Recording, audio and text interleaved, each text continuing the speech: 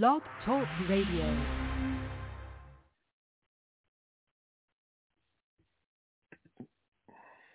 Good morning. It's Tuesday. It's April 26th, and tomorrow is my birthday. But this is my birthday present right here. We're about to, excuse the lack of flow here, but it's been a long time since I have done one of these, and the last time it was not so successful, but we can always edit this out. And we're just trying to, I'm going to press the little button and hope this works. Thanks for hanging in there. My. I hear a sound. Good morning. Yay! Have Houston, we have liftoff. Are we flying? Yeah, we are flying. Why not? Can I do a little bit of an introduction for you? Why not? I'm always curious to know what people think I am. I will say, excuse my French, but I will say a tour de force. A tour de force. Okay. All right. I like that. Martha Lamphere is a great friend of mine. We were discussing yesterday the amazing connection. I'm a big fan of Steve Jobs and his theory of the dots, that we never know where the dots are going looking forward, but looking back, it all makes sense. And wow, we have quite a tapestry here. We have quite a weaving of threads that have brought us together and put us together at this point in time. Everything from my meeting a good friend of yours at the age of 8 in a schoolyard in Roxbury, Massachusetts, and befriending him, not knowing that along the way, you and I would connect through him, by him, around him, and then that you would ultimately, he and you would connect me to the love of my life, and a woman I am in love and living with right now. And so it's a great story. And in the past couple of days, who is my stepbrother's wife? I mean, I think, you're simplifying the story, but what really makes it so, like a movie, really. It's funny, and I'm going to do a sidebar. My stepfather used to say all the time, it's like a movie around here. It's just like a movie. And my mother and I would just laugh. That was his saying. All my life growing up, he'd say, oh my God, it's like a movie around here. It's like a movie. And I would just roll my eyes and go, okay, because he was my stepfather. I'm like, he's just older. He doesn't, but really, now I think, it really is like a movie because the circumstances and the details, because it really is all the details. So you're simplifying a story that if really you told the details in a movie, someone would just think it was a movie and they wouldn't actually probably think that could actually happen in real life, but it is, which is the irony of it all. That's right. It's a story in and of itself. So, Martha, I stood back 8 times in Martha's life because my friend guys were the belle of the ball, the belle of Boston. There was nothing, there was no party, there was no event that didn't have you two guys somehow either involved, creating, or at least attending. And not only did that happen in Boston, but it carried over into Nantucket, which is the playground of proper Bostonians. And you're right. The whole time it's like a movie. And I'm going to kind of shut up here in a second, but as I say, a tour de force. And right now we're doing these. The beauty of these is we can decide to keep them or not. But I think people are going to love hearing this crazy, wild story and Martha's interest in sharing sharing the power that you have, the influence that you have, the example that you are, the philosophy you have, the life knowledge that you have, and certainly the academic in the sense of you're like me, you're an aficionado and a lover of everything self-help and spiritual and philosophical. So I think that's enough to give them at least a tease of who you are. So I'm going to let you go and tell us why you're here today.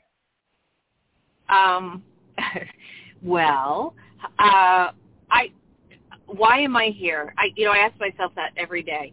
I'm not really sure, but I can tell you that 6 years ago, I gave birth to my daughter, and after 19 rounds of IVF and 3 miscarriages, a lot of focus and difficulties along the way, at the age of 45, and it changed my perspective. I have always been a passionate person. I have always been a compassionate person at the levels in which I was in my life. Sometimes more so than others, as we all are. But what really happened for me in the more recent years is an awakening and an understanding of people outside of myself, which you can't really know unless you have people outside of yourself, because you can only know what you know for yourself, which was the first 45 years of my life. So after bringing my daughter into the world, and putting my health and wellness back together after that difficult journey of actually birthing her, I had a bit of an epiphany, and I realized that I needed to start focusing. You start when they're a baby, preparing their, what are you going to get for them? I'm going to have a nursery. And then, the next steps are, well, my child is going to walk. I've got to have the right shoes for them. And I've got to, what will they eat? It's this maternal influence that guides you to create the best environment you can for your child. And I got to a certain point, which is when I put her in school. This is sort of the first time this happened to me at age 3, where I sort of saw things that didn't align with the research that I had done and the things that I knew. And so I thought, gosh, well, what can I do to make the situation look a little different? And so I immediately went to the school and said, well, I really think that kids should be eating healthy food and this and that. And I was very well intended in my path and plan to do those things. But it was really also coming just from my own perspective. And so really, ultimately, what I think my mission is at this point is to create awareness for things that I want my daughter to know. And hopefully those things might help some other people. And really, selfishly, they've helped me the most to even understand them, which was to be accepting of my own misgivings and to laugh at my own philosophies at certain points in time, and to just allow myself the grace to be one woman who's trying to just make the world a better place for myself and my family and for those around me. So that's kind of a long-winded answer. No, but beautifully said. Because you're talking about an awakening. There's so much here. The other day when you called me, from the second I picked up the phone, I kept telling you when you voiced your intention to now this storehouse of knowledge, this storehouse of experience, these personal awakenings. You want to take at this point in your life, which is a great time, you know, you're at a wise age. I'm fortunate to be 52. I speak my age, and thank you for being gracious and not saying it. And I understand that, but you know, my philosophy with age, and a lot of people have different philosophies, so I don't, you know, we're all where we are. I think in life we have to be the best version of ourselves where we are, and you know, do I want to look fabulous all the time? 100. Yes, of course I do. But the reality is, you know, our bodies age, and there's some things that we can do to offset that. But it's okay to age because it's actually kind of what we're doing here on this planet. We're dying when we get here. You know, it's sort of like, so I sometimes I call myself Captain Obvious because we have to point out what's there and not be afraid of it and not, you know, think it's bad or good. It just is. And if you want to be the best version of yourself, then by all means, that exists as an option. And so that's why I say, yeah, I'm 52. And I used to sort of say it to shock people because everyone says, oh, you don't look 52. So, you know, it was a selfish reason I would do it. And then I'd say, well, it's not by accident. You know, I've consciously chosen to take care of myself and my brain and my health. And, you know, at some point I will look 52, but I just hope I'm 82 when I look 52. I'm just kidding. But you get the idea. I totally get the idea. But the key words, you know, that I heard the other day, there were so many of them. I heard awakening, and I heard sharing, and I heard concern. You know, not that you and I both feel that this is a time to a return to the important values, and so. But the one that really triggered me, and I think that you are really onto something, and especially at this time, was the word, I'll let you say it, the one that we said could be the title of your first book. Oh, authenticity. Yes. Well, and so it's interesting because I think that we really don't always have an accurate depiction of ourselves. Which is why it's important to surround yourself with really good people, because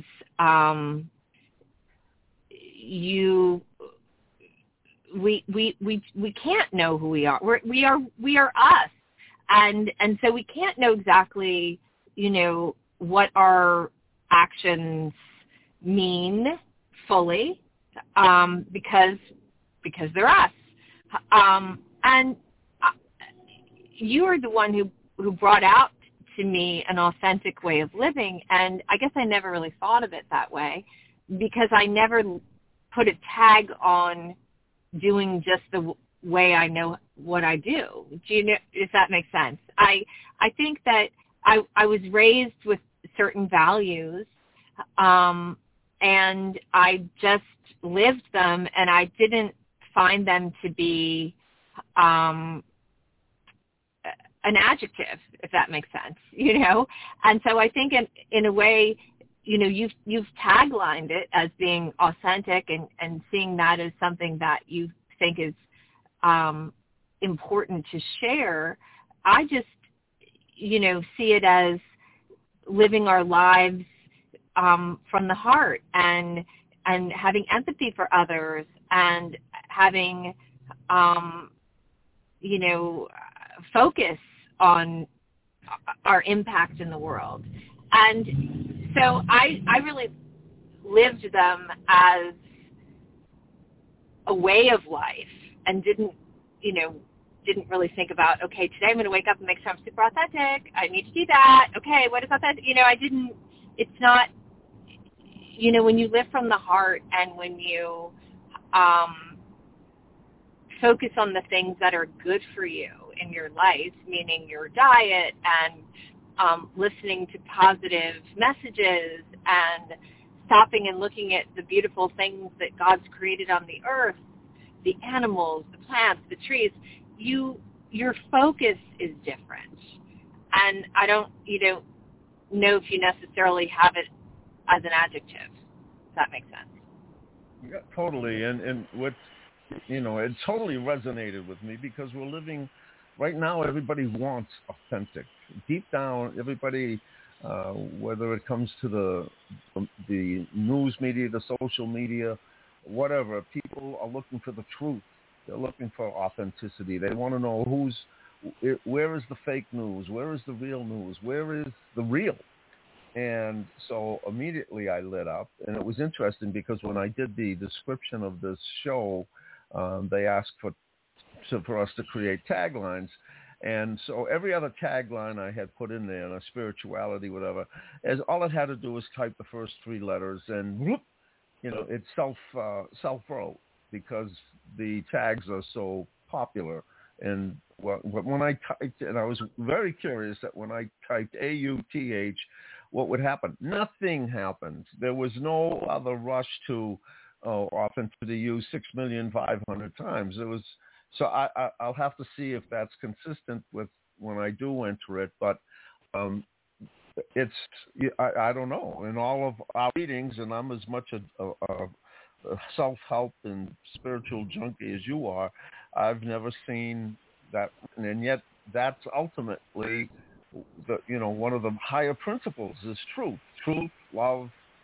You've touched on a couple of others this morning that we could talk about as we go down. But I think you. But I wanted. I'm just having a thought that I just want to sort of sidebar on with authenticity. Authenticity is more than just. In order to be authentic, you have to be okay with a lot of things. And we have to accept that people are people and errors can happen and things aren't always perfect. And I think we live in a world that doesn't allow for authenticity.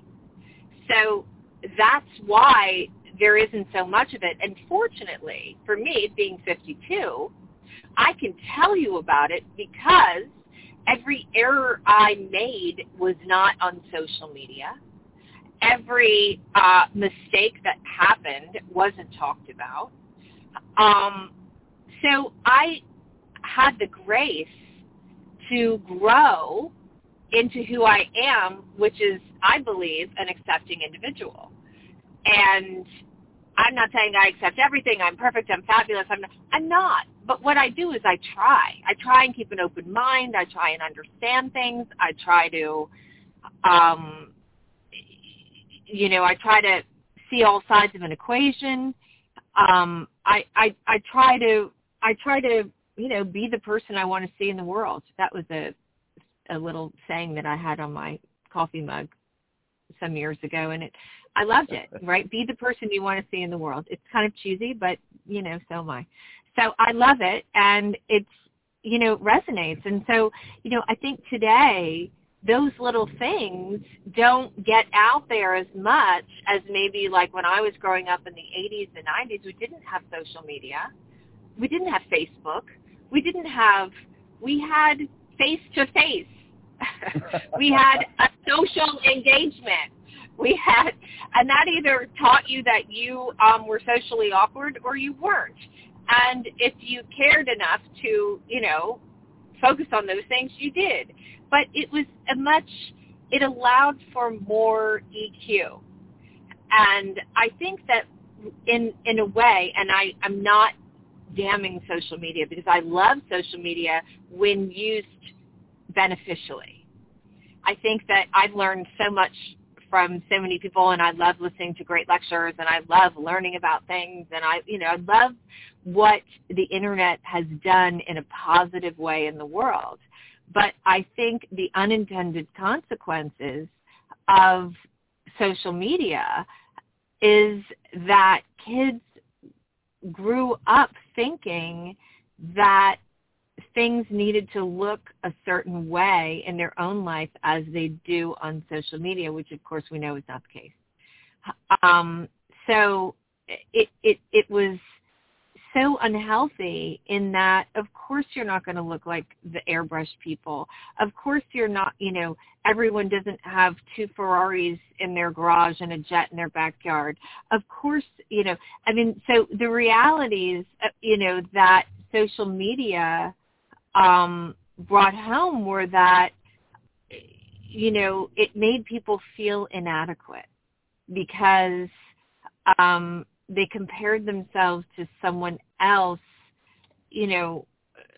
which may or may not even have been the truth, or may or may not even have been, you're comparing it's apples to oranges. And so I think we have a generation of kids that have grown up with a very unrealistic and unhealthy approach to life.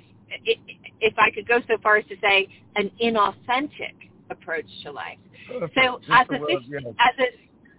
a 52-year-old mom who grew up without these things, because you have to think, my daughter's 6. Most of the moms my age are not 52. Okay, so they didn't grow up the same way I did. So as a 52-year-old mom, I can see the parts of the equation that are missing. And I can see where the train's going to go because I've ridden it. So, it's not that I think I'm any smarter, any wiser, any better. It's not, I don't have all the answers. But I can tell you that there are some things that I have seen because I have exposure to them. And ironically, I wouldn't have if I wasn't a 52-year-old mom. I wouldn't have an understanding of these things. And I married my husband later in life, and I have 4 stepchildren from the ages of 30 to 42, which is so fascinating because they were raised, in the raised, they're not that much younger than me, right? They were raised just at a different time. So I can talk to them about these things, and I can talk to them. My daughter was an aunt before she was born, so I can understand. It's a very unique perspective, right? Think about that, because we are, my husband jokes, we're the modern family. Well, okay, we are, but what that's given me is just insight in so many different generational upbringings. And I also grew up in Kentucky, and my stepchildren grew up in New York. My daughter was born in New York, and we opted to move down to Florida very early on, literally weeks after she was born. So it's so fascinating because we have had exposure as a family to so many different ways of seeing and doing things, which, for what it's worth, I don't know that there's as many people that, have, family members that are, CEOs and, brought companies public in Silicon Valley, from, Ivy League educated to, to people living in, snowmats in the mountains. So I really get to be sort of like a data analyzer of ways that people are raising kids in different parts of the country from different ages. And so it is from there that I speak. And it's from there that I guess, as you say, which I never think about it that way, that I've sort of awakened to some things that I always knew I wanted for my children, but until you are living those things, you don't know what that actually means, right? You can't know until you're walking in that path. Exactly. I love it. You're right. You have a lab, a data lab, an analysis lab. You have a think tank. Even though they're only 10 years younger than you, your stepkids, that 10 years constitutes a generational gap. That's Yes. Yeah, and that's beautiful because you see how their lives have unfolded and how your life has unfolded. Theirs with social media, yours without for most of your life. And and one of my stepchildren has a very important job with Instagram.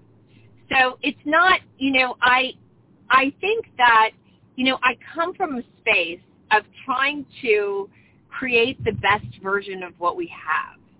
I always believe that we have to evolve and change with the times.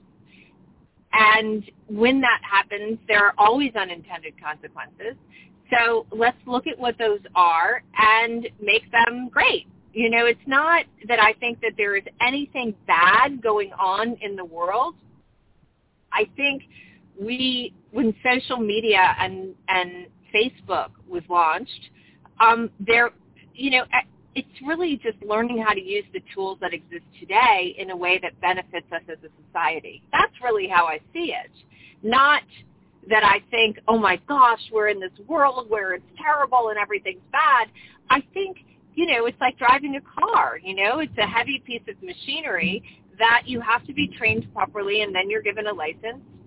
I think we have to consciously understand all of the choices and actions that we are bringing into our world and, figure out what the best way to do those things is. That's really what my goal is, really trying to figure out, and that sort of fits under that tagline of, how to be the best version of yourself. And right now, myself as a mom is an advocate for children. I'm on the board of my daughter's school. I'm on the board of Memorial Sloan Kettering. I'm an advocate for health. I'm an advocate for the world. I mean, yes, I love the country, but honestly, I want the world to be a better place.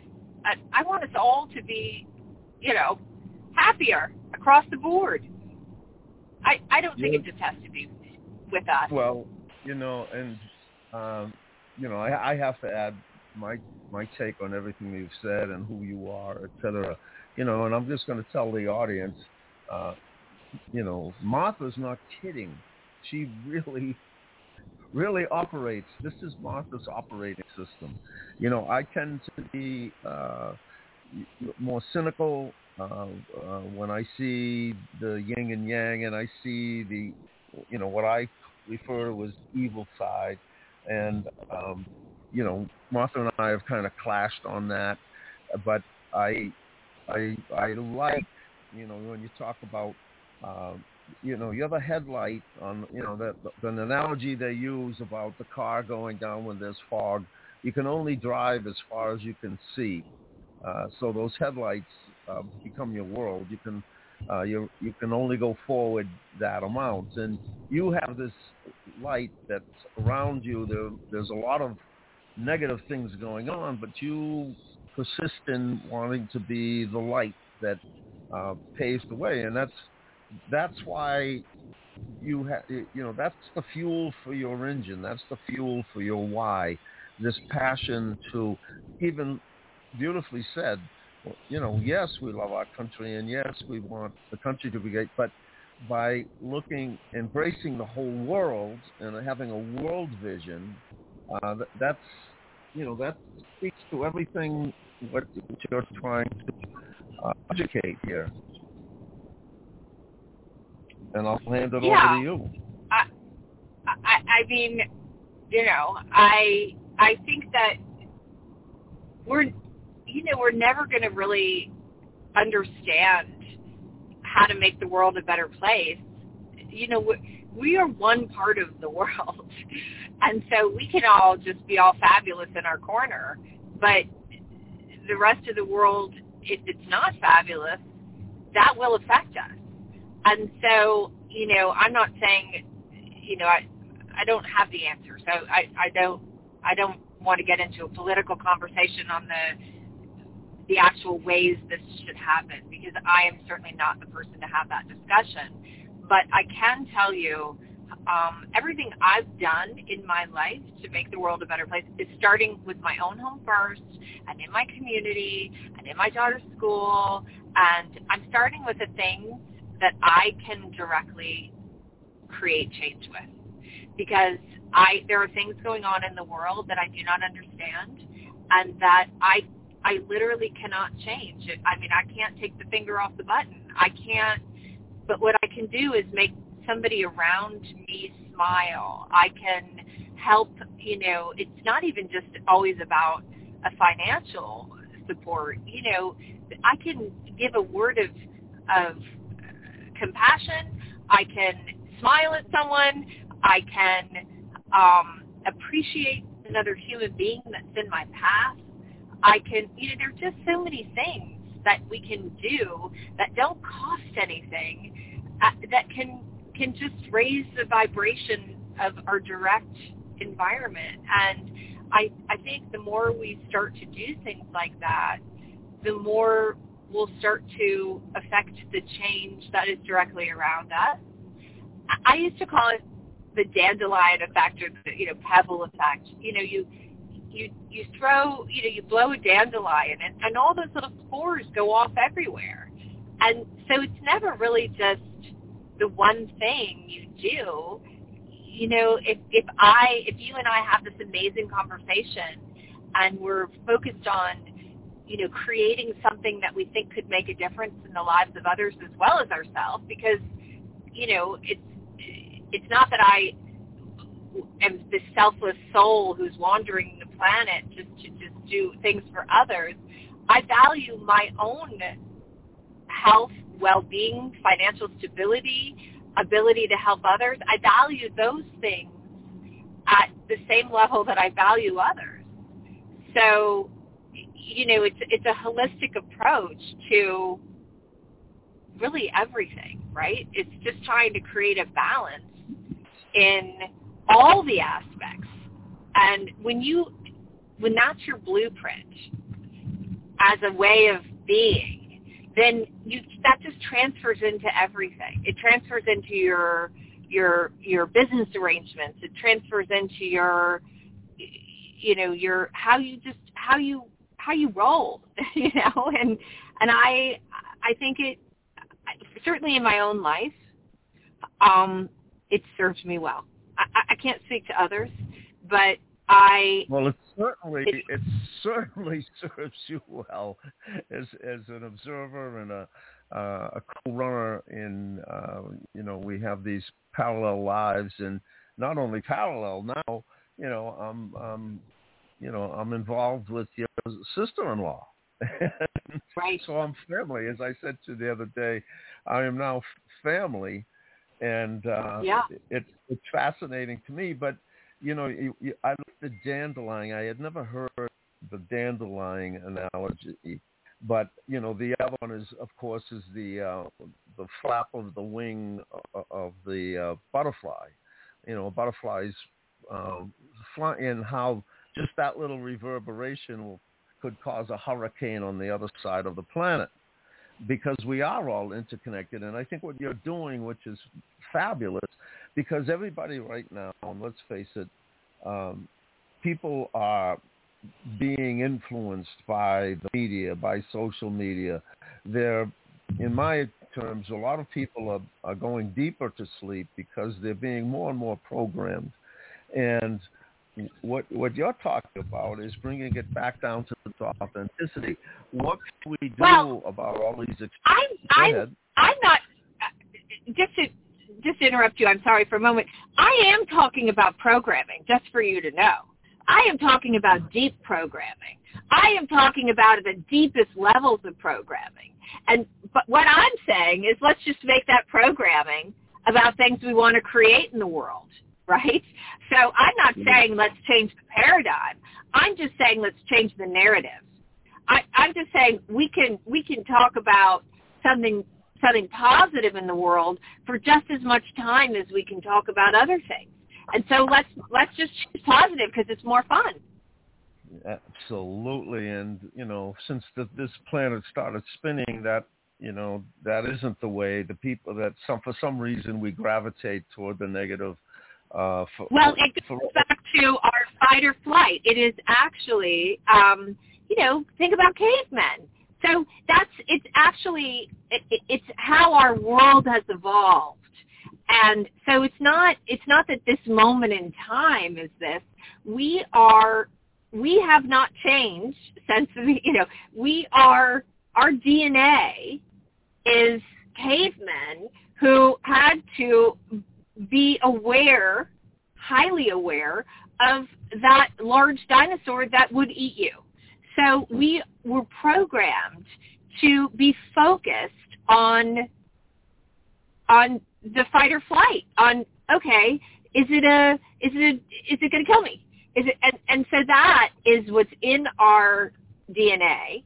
And so we have to consciously choose to understand that we have that and say, okay, well, there's not a dinosaur that's going to eat me anymore, so I don't need to be focused at that same fight or flight level. And what we've done as a society through the use of social media is social media was a tool that could have gone either way, but what's happened is it's gone in that direction.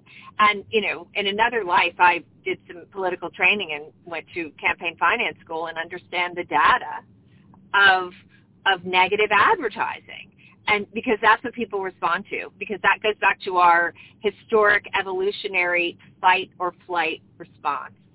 And so we are not programmed to think, okay, what's a proactive behavior?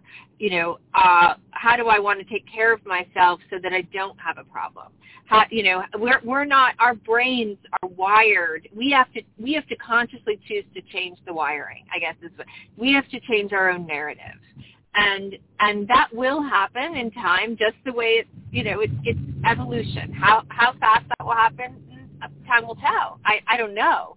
But with the internet as a tool, we do have the ability to change it within our species, if you will, much faster, because we can focus on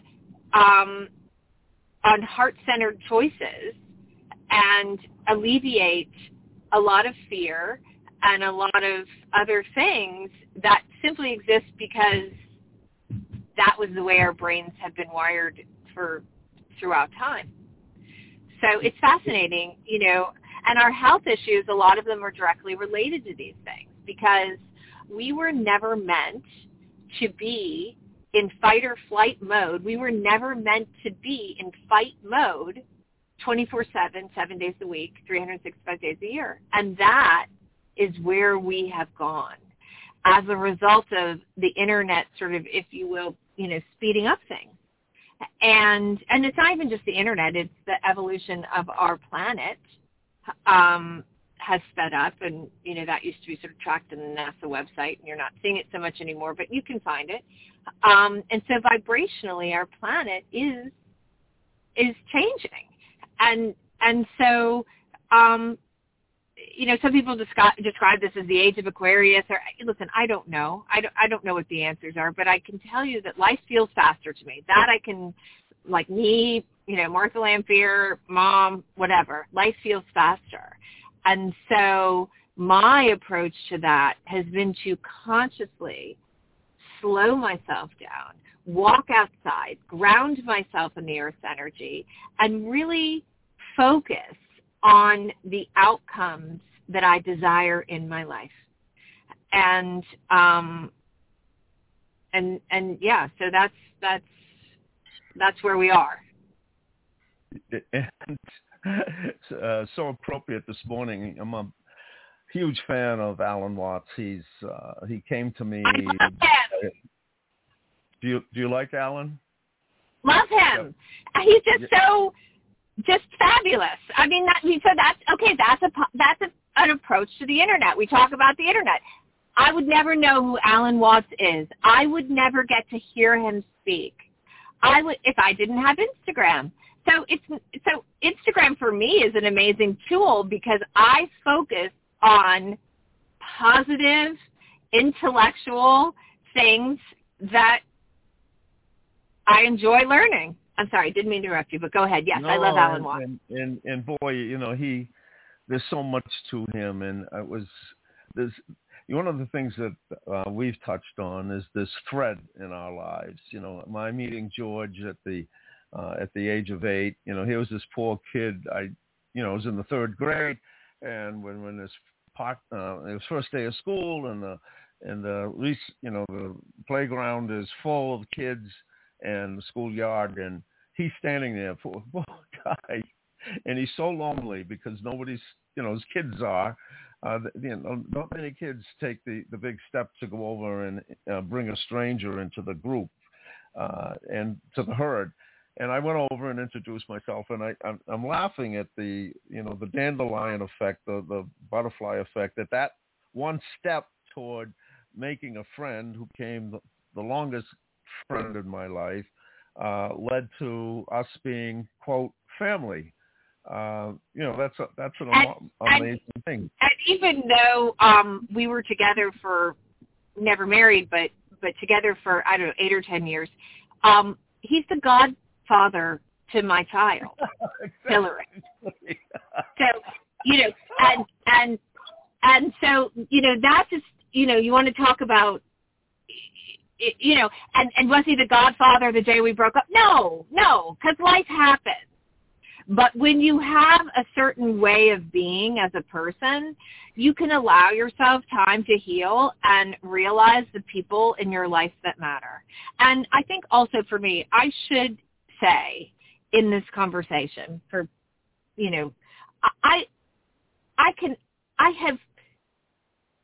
don't want to say been forced. I evolved into this unique way of being because I have gone through a lot in my life. I've had a lot of loss. My father died of a heart attack at 26. My stepfather had a stroke and subsequently died not long after. My brother was killed in a car accident. My best childhood friend, who my daughter was named after, died of cancer. And then I lost my mother 3 years ago. So literally my core group that surrounded me through my life, my childhood, all died in a different way. And, I was given this sort of new family. And, it makes you look at life differently. It just does. And I feel fortunate to have had this path that I've had because I do look at life differently. And I do understand the value of each day and each action at a very different level than someone who has not gone through those experiences. It's just, it's not good, it's not bad, it just is. Well, it is good in a sense that, all of the great sages have talked about death as giving meaning to life. Steve Jobs, his lecture at Stanford had so many great thoughts from the concept of the dot to, he talked about death. And at the time he was dying, he had pancreatic cancer. And he didn't disdain death or devalue death. In fact, he elevated it. He said, death gives meaning to life because we know there's an end point. We know he started off his lecture, my time is limited. All of our time is limited. And with that, it's like a great athletic event, a game. The game is going to end at so many quarters or at a certain time. And what do you do in that? You've only got this certain amount of time to perform your best, everything that you've been talking about. So death, for all of its negative implications, is also the great motivator for those who look at it that way. I came down with a form of cancer at the age of 13 that if 100 kids got, 95 died. And because I entered the medical field, almost every single week, a doctor would ask me why was I limping. And I would say, well, I had osteo. And he wouldn't let me finish.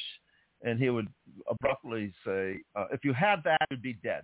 So death was always my motivator for jamming it in, for really cramming life in. And I think, now that we're sharing this topic of death, I think it certainly is influenced you, because you don't leave a second unturned. You go full force all the time to grab as much of this beautiful existence as we can. So, and I think that's a great thing to share with people. And people, especially our culture, we want to ignore it. We don't want to talk about death. Well, you don't get to ignore it. You don't get to ignore it. And I, in a way, I feel fortunate to have experienced it. Everyone that died in my life was awesome. Okay, I had the best dad. I had the best brother. I text my brother every morning on the phone. I would get up and go to the gym. I happened to be an early riser, and so was he. And so he was the first person I spoke with on the phone every morning, because no one else was awake. He would walk me to the gym in New York City on the phone. So I had phenomenal relationships. Like, my mother and I were so close. Like, at my best friend, I had the people that are no longer with me here. I had amazing relationships with them. And I feel so fortunate for that, because, I don't know, I just think I have no regrets. I look back and, I feel fortunate that they died when they did, because my brother and I did go through a situation where we didn't actually have communication for 2 years of our life. And I feel fortunate that he didn't leave the planet during that time, because, maybe life would have been different, and this would be a different conversation. But we did have our ups and downs, but because that's life. And the bottom line is we resolved them. And, when he left, he was my best friend, so and we buried him on his 40th birthday. And I said, I would rather have 40 fabulous than nothing. And, does it mean that I don't miss him? Of course not. Or my mom or my dad I miss them all. But the lessons that I have from my relationships with them in hindsight have really served me well at this point, because I get it. Well, that again, I'm loving all of this, because I'm learning things about you that I kind of superficially knew, but I'm getting to hear, your direct expression of them.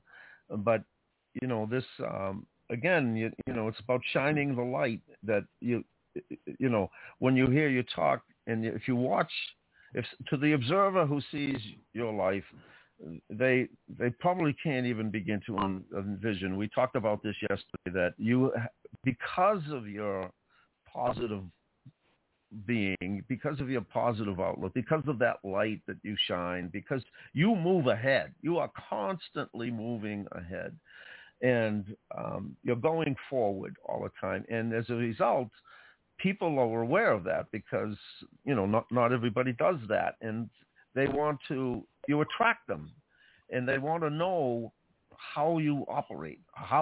Not only do you operate, how do you manifest the things you did? You cannot look at Martha O'Brien Lamphere and not say, how the hell are you doing that? That's amazing what she's manifesting on so many levels, not just materially, or financially, but especially emotionally, and and sharing and giving and being on board. So, and not only that, the way you dress, you make a statement, and and an authentic statement, and even to your home, the way it's decorated, all of these things, these talents you have that you express. So, this is the time for this message to go out, and it's a very different message, isn't it? Because you're acknowledging death. You're acknowledging hard times. You're acknowledging, we could allude to the state of the world today, but you're saying, okay, we have that. Now what do we do with it? So I'll right. It's, like here we are. Okay. So where are we going forward? Because I'm actually, I could, it's behind door number 1, behind door number 2, or door number 3. That's kind of where I look at life. And, and that is also, yes, I've always had a very optimistic approach and a love of life and a zest for learning. But my journey hasn't been, a clear-cut journey to get there. I literally think of myself as being self-made in every area of my life, because it wasn't that I didn't have parents that gave me the benefits that they could give me, but it was what I did with those things. And my approach to, what they gave me and how I took the ball and ran down the field with it.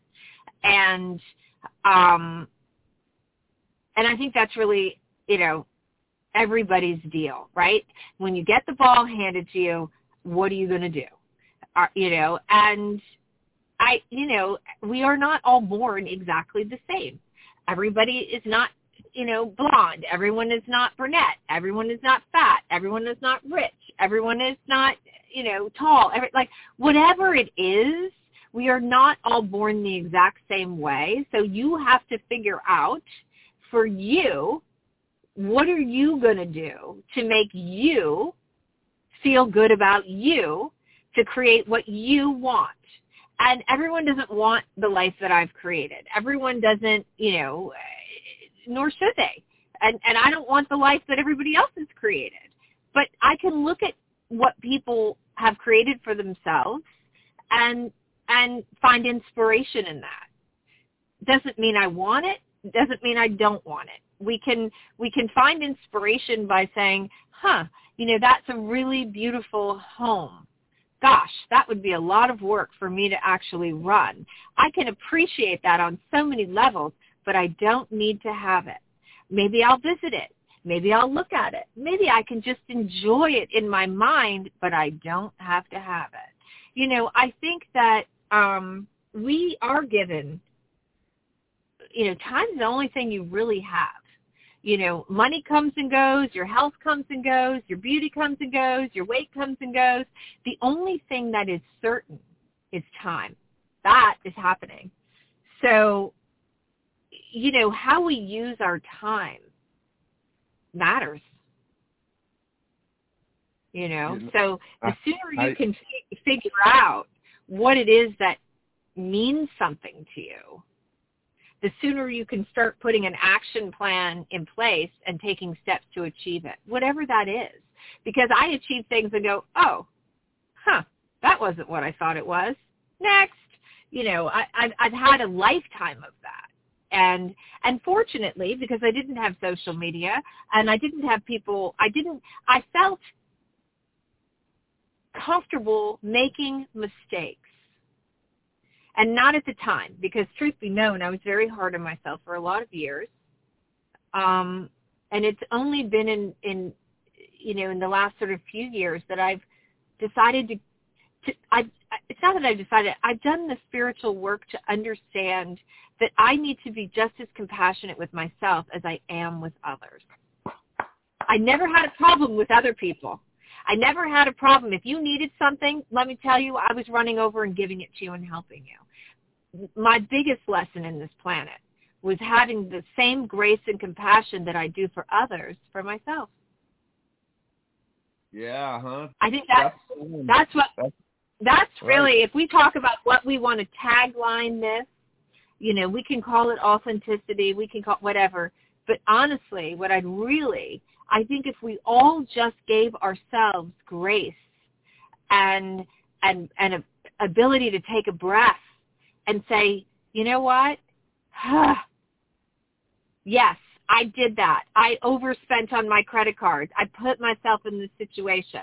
I've learned I don't want to do that again. I'm going to do something differently next time. How will I learn to do that? If we can just allow ourselves individually, and if we can start with ourselves, then we can start with the collective. Because guess what? The people that are running our towns and our states and our country and our world, like, we have to give people grace. And I'm not saying everybody's going to do everything the right way, but we have to allow that there can be some mistakes made, and we do not, we allow for mistakes to be made because we are a humanity and nobody came with the exact answer. So, if we could start with grace within ourselves and have that go outwards, that would be a huge step. Well, your message, is tying this all to authenticity. Yesterday you mentioned one of the reasons you feel that you've connected with your dots is that you just talked about meaning. I mean, that's the first place to go. The why. The why is always the first step. That's why I started this interview with, why are you here? But so getting a sense of meaning, your meaning, particular meaning, whoever you are. But you also talk about heart, and yesterday you said to me, I was just blessed because what I did, I know, without thinking about it, you told me, and then these are your words, I did what I loved. And yeah. I'd like you to talk about that. It's extremely important. You see, the thread here is the taglines are beautiful. Authenticity, love, heart, meaning. These are the things that build an operating system to a beautiful life. But talk about the love thing, the loving what you do. Well, I think every decision I ever made came from that space, because I didn't have, I mean, I don't know where to begin in that. I've always just beat. Everyone's like, you beat to a different drum. Well, that drum is finding things that I love and doing them. And sometimes that worked out well for me and sometimes it didn't. That's part of the journey, right? I mean, it's learning.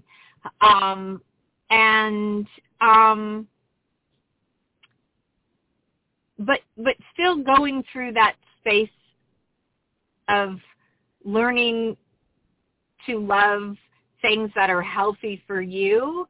And that now, so I followed this amazing doctor who I love, Dr. Daniel Amen. And, he talks about your blueprint for your brain, which is sort of what, helps us make good decisions and things. And, it's either good for my brain or it's bad for my brain. So, now I put like the heart, doing things I love, and then I say it's good for my body or it's bad for my body. So it's sort of, it's either it is or it isn't. And then I move forward in, can I love something if it's not good for me? No. So love for me is sort of fascinating because you can love things. I used to love drinking red wine. I loved wine. I mean, I loved wine, not to drink. Like, I was never like, let me do 20 shots of tequila. Like, that was not, I didn't, I just loved wine. But as I came to understand, that really wasn't good for me. First of all, I'm allergic to resveratrol, which I did not even know. But second of all, alcohol was not good for me. Okay, just wasn't. Long term, it's not really great for anyone. No one talks about that, but that's the reality. And so I get that out there because I say to every single young person, I have several young people in my life, and I say if I could change one thing, it would be this. And people may or may not want to hear that, but that is the truth. If I could take back one thing, it would be that. Or change it earlier, I should say. Because of the clarity of mind and body that it gave me to not drink wine. And that's not to say for everyone, but that's how it worked for me. And I was not an out-of-control drinker and launched companies and did fabulous things. So I need to clarify that. It was not that I was abusing it. But what I learned is that you can love something and it might not be good for you. I loved, clothing and shopping, but to excess, that wasn't good for me.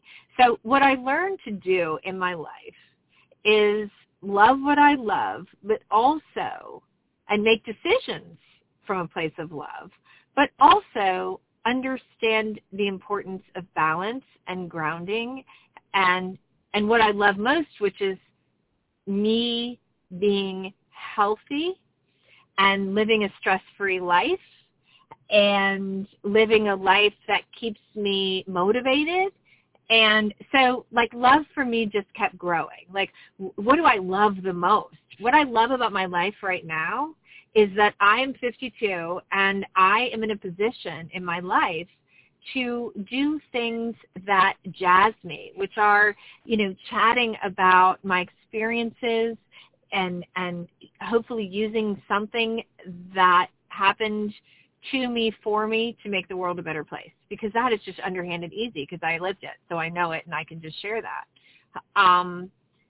And so I think that, when we talk about love and doing things from a place of love, I think it's also important to put healthy in that equation, healthy love. I think, yes, it's great to do things you love, but I think the caveat to that is love yourself and your overall path and plan the most, so that when you're doing what you love, you're doing it in a way that aligns with that. Because I do think everyone should do what they love. I mean, if you love playing hockey, then you should somehow figure out a way to do that. But if you also love having financial security and you are not at the level that you could be a professional hockey player, then you have to balance that. I think that we're given so many opportunities and so many choices. I think we just have to figure out, how to start them in a way that will bring us the best outcomes. And I think that starts from loving yourself first, which is loving where you are, loving what's happening, loving, the life you're creating for yourself, loving, checking in with yourself. And, if I love clothes and I've got a credit card bill that's so large that it's creating stress in my life, maybe that love isn't probably the kind of love I should have. Or if I love a boyfriend and he's not treating me in a way that is respectful to me, maybe that love needs to be put in check. So I think we can say love and we can say do what you love and be love, but I think that it's important that we dial down a bit and say healthy love. I learned healthy ways to love myself, and I had to learn those because my personality, as you said, toward person, I jump in. I'm all in. And so, yeah, all in can sometimes mean all in. And that's great. But so now at 52, my all in is a more focused all in. And then I actually do accomplish exactly what I want because I've thought about all the things that are important to me. So that's where I think that, this conscious focus with our children is important. And it's important to have these conversations, and it's important to allow them to make their own mistakes because they will. But I think that it's important as parents that we start having the conversations, and those conversations benefit us because me having those conversations with my daughter helped me form more clarity for myself. Me having this conversation with you helps me to realign myself with my ultimate value structure. So in my dream world, we would all start to just kind of have these conversations and make them just part of the equation that we need to be doing. What are we consciously choosing? And does that align with our ultimate goals? You know? Well, you one of my favorite spiritual friends had a saying that, you can't force a flower to blossom. And again, knowing you for years and observing your life years, and now is your time to blossom. I sat here for this hour, a little more that we're talking right now, and I sat here many times for long periods of this conversation with a big smile, because I just resonated with everything you're saying, and it's important, and especially for the times, because and think of the tools. I mean,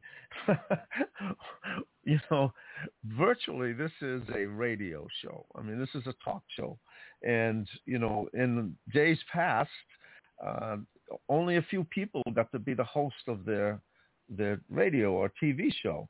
And yet everybody can have that opportunity. And not only, it doesn't stay here, but somehow these things take on a life of their own, and they get shared, and especially if the message is strong enough.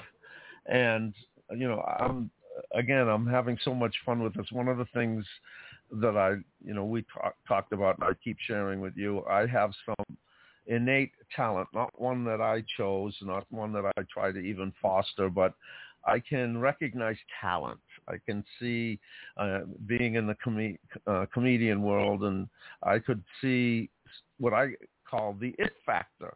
And so I'm going to blow your horn a little bit here and say, from the day I met you, I knew you had an it factor. You're not a being that was put here to be timid, to be in the background. You didn't in the world of the theater that the world is, you were not meant to be an extra. You were meant to have a lead role. And that is now happening. And I love it when leaders come forth, especially leaders with your kind of balance, your kind of perspective. The brain, you talk about the brain, and obviously it focuses at all of our attention and keeps things running. But, they've done, have you heard of the Heart Math Institute? I love Heart Math. I think it's fabulous. Okay, there we go. Yeah. And so, when you start to observe their work and their discoveries of the heart, that they can measure the brain's activity up to, I don't know, I guess it's 5 or 6 feet from your head. The heart, they can measure the vibration from your heart up to 10 or more feet. So, I have a children's property that's called Beantown, and your bean, trust your heart, and build your character. Everything that you've touched on today. And it's when you take, when you talk about loving what you do, and once you've analyzed what that activity and say, is it good or bad? Is it healthy? Is it not healthy? And then once you just made the decision to follow that path, that desire, it's one thing to be in the brain, but once it gets locked into your heart, you're going to get it, or you're going to die trying. And that is again why I talked about why are you here. It's becoming. I think when you listen to this, I hope you're going to be pleasantly surprised. First of all, at how effortless it is for you to share these ideas, and that's what you're talking about here. I think that you've come to a situation where you want to share. You've acquired this knowledge, trial and error. You've lived it. You've lived the good things. You lived the pain.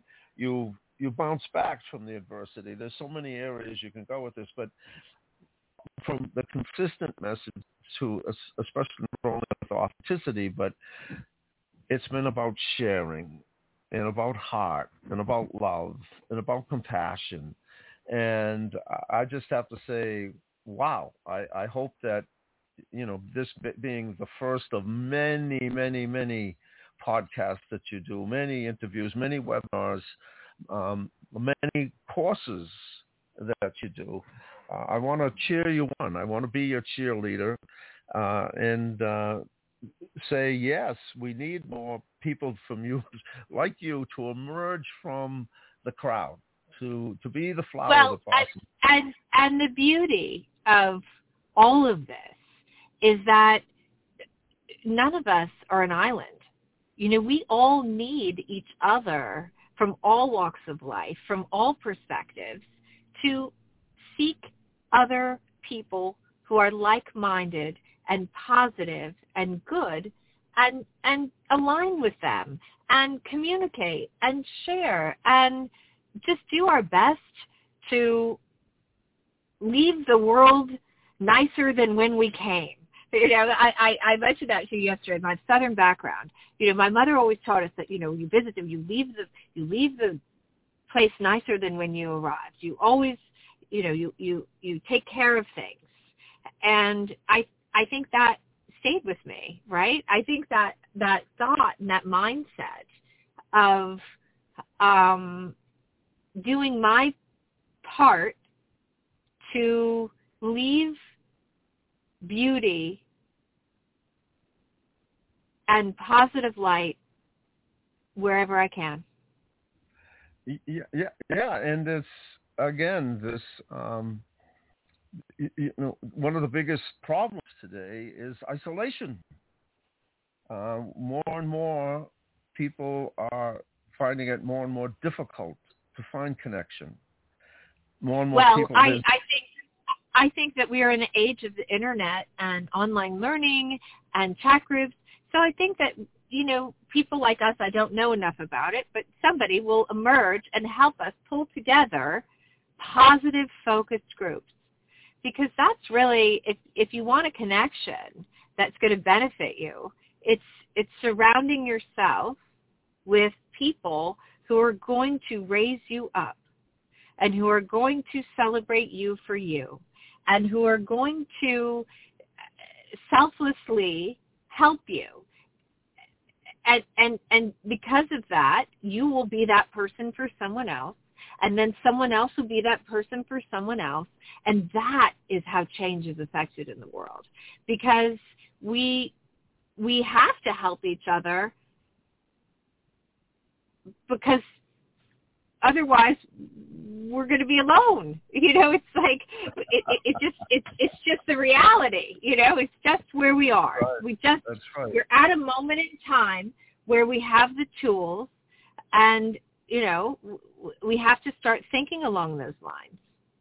Matthew McConaughey has a beautiful 5 or 10 minute video about success. And again, like you, he's not measuring it just in terms of money, but in sense of achievement, and et cetera. And one of the very bone-chilling facts he mentions that talk about authenticity, and we could do a whole podcast on this one. He says, you are the sum of the 5 people closest to you. So look around and take inventory of who are the 5 closest people to you, and voila, that's you. And that you've hit on that for the last hour and 10 minutes here. Everything you talk about is, what are you looking at? Who are you around? Who are your people? What are you saying? Who are your influences? Yeah, who are your influences? What are you reading? What are you listening to? And that's from your music to your online things. Even if you are reading it without intentionally reading it. I don't allow newspapers to come to our house. I said to my husband, if you need to see that, you leave it at the office. I'm very protective of my daughters and my subconscious and our influences and what we see and what we create. Very focused on, it's not that I don't want to know, but it's that I don't want to know, because I can only change what's around me, and so that's what I'm doing. And from there, some people don't choose to look at what change is happening for the better. And so why would I just listen to them? Why wouldn't I listen to the people who are only focusing on good things? For years, I made that decision because I found out, through the self-work that I was doing, the healing work that I was doing, from everything from acupuncture to, polarity, etc. My system, my nervous system, everything else was becoming more positive, etc. And whenever I put on the news, even if it was for 5 minutes, I could feel the shift. I could feel the vibration. Yeah, exactly. It doesn't resonate with you. It did not. Yeah, absolutely. So many times, the only time I did see it is if I were in a restaurant or if I were performing my comedy in a club, and the TVs would be on, and I could physiologically see the images that were coming across the screen and feel it. I mean, I was that much in tune, and it never lifted me. It always took me down. And many times I felt sick.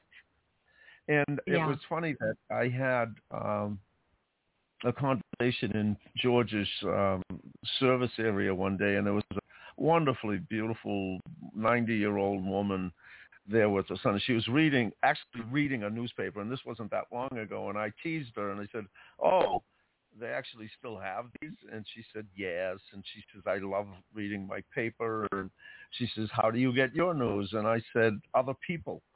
And I says, "If it's meant for me to hear, it always comes from somebody who saw or heard it. I never intentionally go there looking for it." She said, "Oh, well," she said, you've gone on 20 years like that? Oh, well, and I said, "Yes." She says, "Well, I said, "Would you please tell me what I missed?" Exactly. That's what I say. There's never a party. There's that, I was, "Oh, you're going to this." I'm like, I, at 52, have been to a lot of parties in a lot of places and seen a lot of things. I've had a fabulous life, and that's for another story. But there's never been one that has, there's been one. But there's only ever been one that I thought, wow, that was something. I learned something from that. And that's it. Most of it's noise. So, choose your noise. Choose your noise exactly. carefully. And I said, like I said, if it was something earth-shattering, then somebody would call me up and say, "Did you hear this?" And I'd say, "No, but you're telling me now. Okay, thanks. I guess I'm supposed to know that." Exactly. That's so good. Can you tell me what I missed? That's very good. And you know what? And that's so like hits the nail on the head. Like, what did I miss? Oh my gosh. It's like, now that we're on a roll, I do perceive it because I perceive it from an innocent, not being exposed to it. I can see it better than the people who are just continually being programmed by it. And, I laugh about the whole, the format. Well, okay, but I would just say you're just being programmed by a different channel, okay? Your channel, exactly. Everybody's got their different station, and your channel isn't just a different channel. Exactly. I mean, we're going to have such great fun doing this because, at a time when Rush Limbaugh was huge, he was, and everybody was my gosh.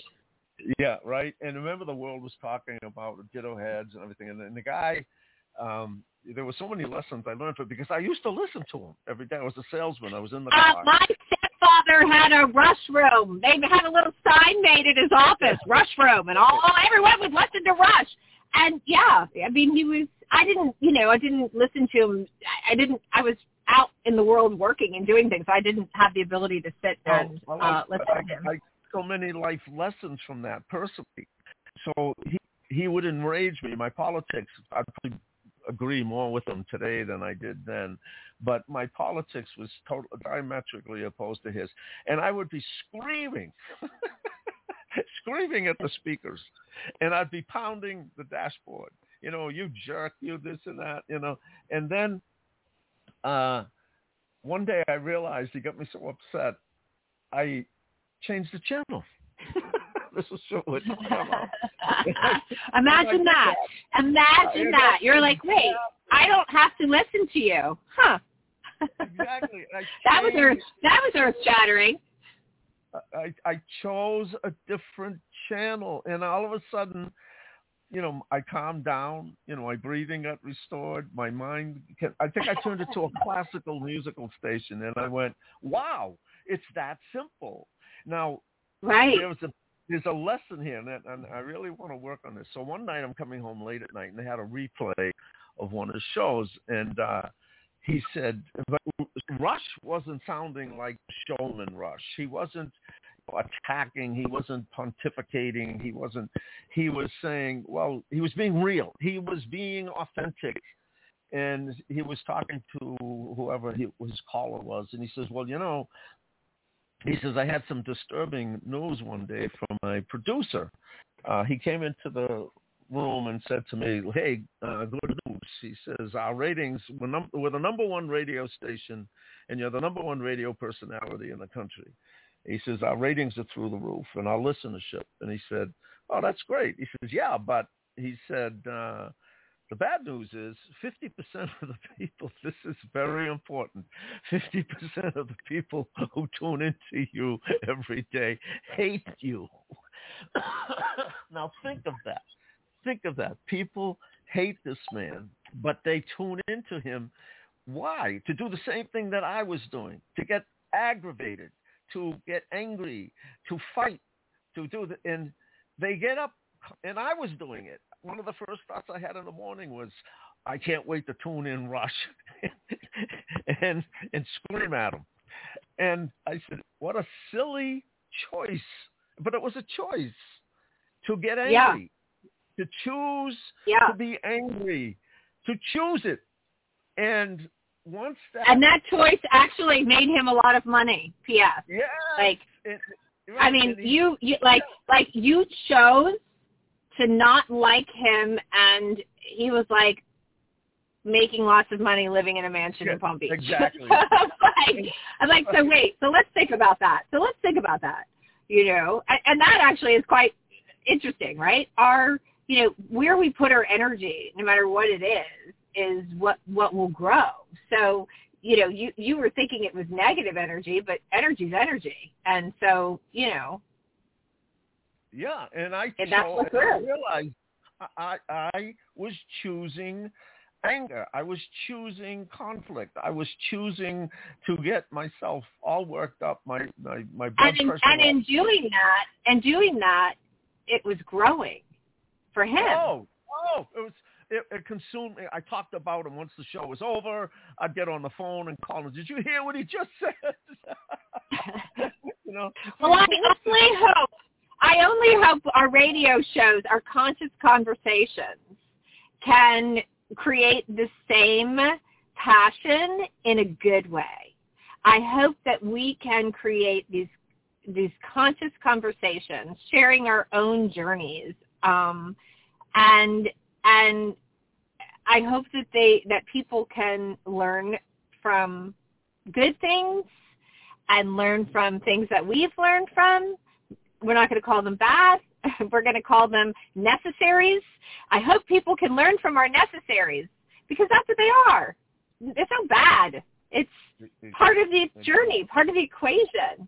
So if we could just come up with the different adjectives, then maybe people would be more proactive about them. I had some necessaries I had to learn.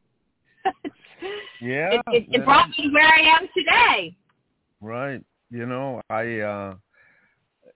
With the whole traumatic, world event of the pandemic, it shifted everything, and we can talk about that and other things. But what it did for me is it gave me, almost a necessary return to the media, and I found myself sliding back into being angry, and poor Pauline would say to me, "Please don't talk about it anymore." It's so fascinating because people talk about the pandemic, and for me, I was like, "Yay! I don't have to do anything I don't want to do. I get to just live my life and not have to." I never watched the news. I was always eating healthy, and I didn't like to go to parties and things I didn't like to go to. So now I had an excuse to really go. And I was like, oh, I get to only hang out with people I like. Oh, I get to just be on the beach. Oh, this is so good. Exactly. I did not pandemic at the same level others did. No, and I did. My family did get COVID. P.S. And we COVID through it, you know, and there by the grace of God. And that is not to discount anybody's experience. It has nothing to do with that. I lost my family at a different time. I know the pain connected to that. But everybody's experience is not always the same all the time. That's the biggest thing in life. Everybody goes through different things at different times in different ways. And so that's it. Like, we have to honor everybody's journey. That's it. Well, honor everybody's journey. I'm looking at the clock. I can schedule the time on these, and I scheduled it for 90 minutes. No, it wouldn't take any effort to do 90 minutes. It's been sitting here and again listening and resonating and being all of a sudden at one point being conscious of my body and what it was doing, and good chunks of this with huge smiles. I mean, what you say, and that comes from a resonance that the words you're saying, the teachings that you're proposing, the outlook you have, can in the listener can make them resonate. So, and now Blog Talk Radio is starting to tell me, you know, we've only got a few seconds left. So, anything you want to close with? I've really enjoyed. No, I've really enjoyed our focused energy towards good things in the world, and I look forward to where this goes. And if it's been for no one else but us, that's okay too. Exactly. It's all good. Well, no, it's going to go further than that. So, ladies and gentlemen, whatever we are these days, I don't want to be gender specific, but thank you for joining us. I hope you come back. It's going to be. Thank you so much. Yeah, thank you, Martha, and thank you for sharing and giving. All right, you have a beautiful day. We'll do this again. You too. Yes, thank you so much. Bye-bye. Bye.